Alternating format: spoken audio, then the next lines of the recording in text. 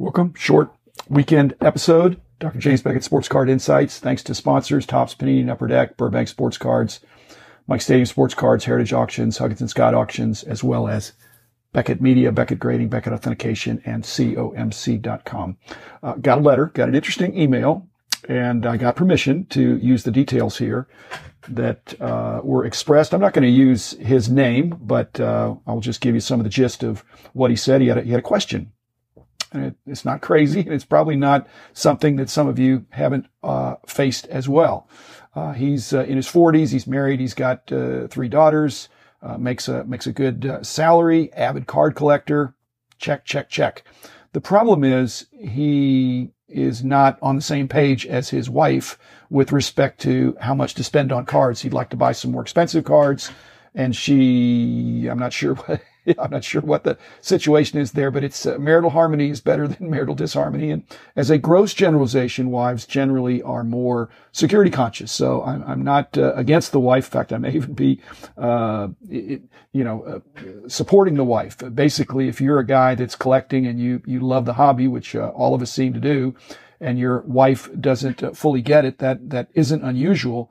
But I think it's your job to try to give her some the proper justification. You had mentioned you'd like to buy $1,000 cards, and she'd probably be okay at a couple $100 a week. And so that you mentioned perhaps some kind of a layaway service. Well, I really don't like layaway. I think that kind of involves a middleman, or it's kind of like MasterCard, where you buy it, but then you got to gradually pay it off, and you always wind up paying off a little more. Again, if you did want to do layaway, there are card shops that could perhaps help with that.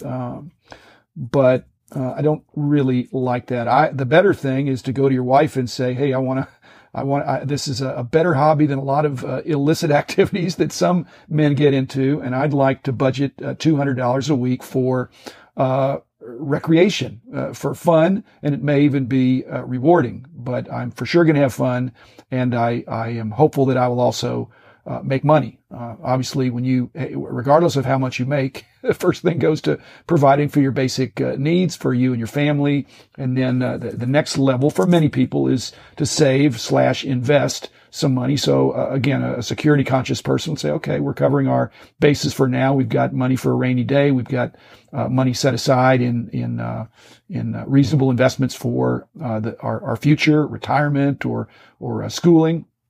And then many people prioritize slightly differently, but then there's giving back, charitable kinds of things, as well as recreation. And recreation could be one way to look at this hobby if you have a lot of fun with it. So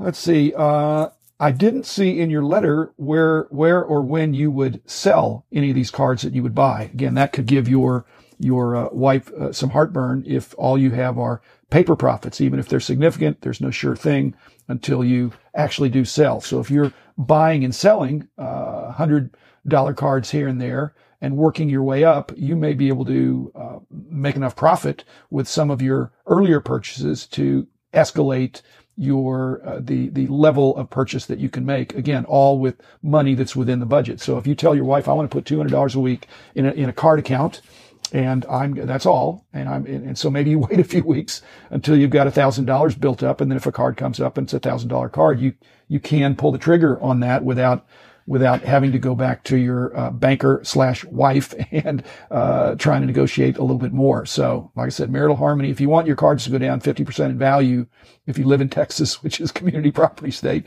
it's marital harmony is good.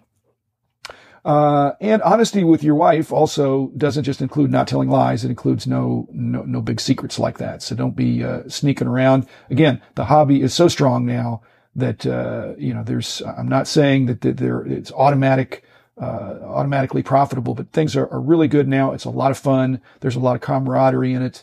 And frankly, the other issue you might have with your wife,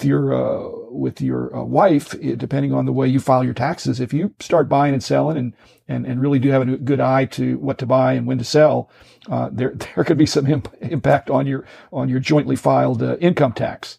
But again, if you go to your wife and say, look, I love this hobby. I want to manage that, and I want to manage it to the tune of $200 a week or $10,000 a year. And I'm not going to ask you for more than that. And I'm not going to go into debt.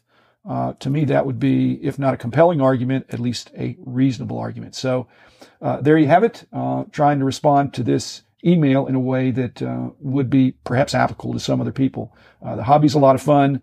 That fun is not, it can blow up in your face if you're spending money on your hobby that ought to be going to your kids' new shoes or something like that. I know that's not what this person's talking about, but putting things in balance, especially when you have a hobby that's as much fun as this, is a worthy goal. So thanks for expressing your concern. And again, listeners, I hope you got something out of this. I'll be back again with another episode.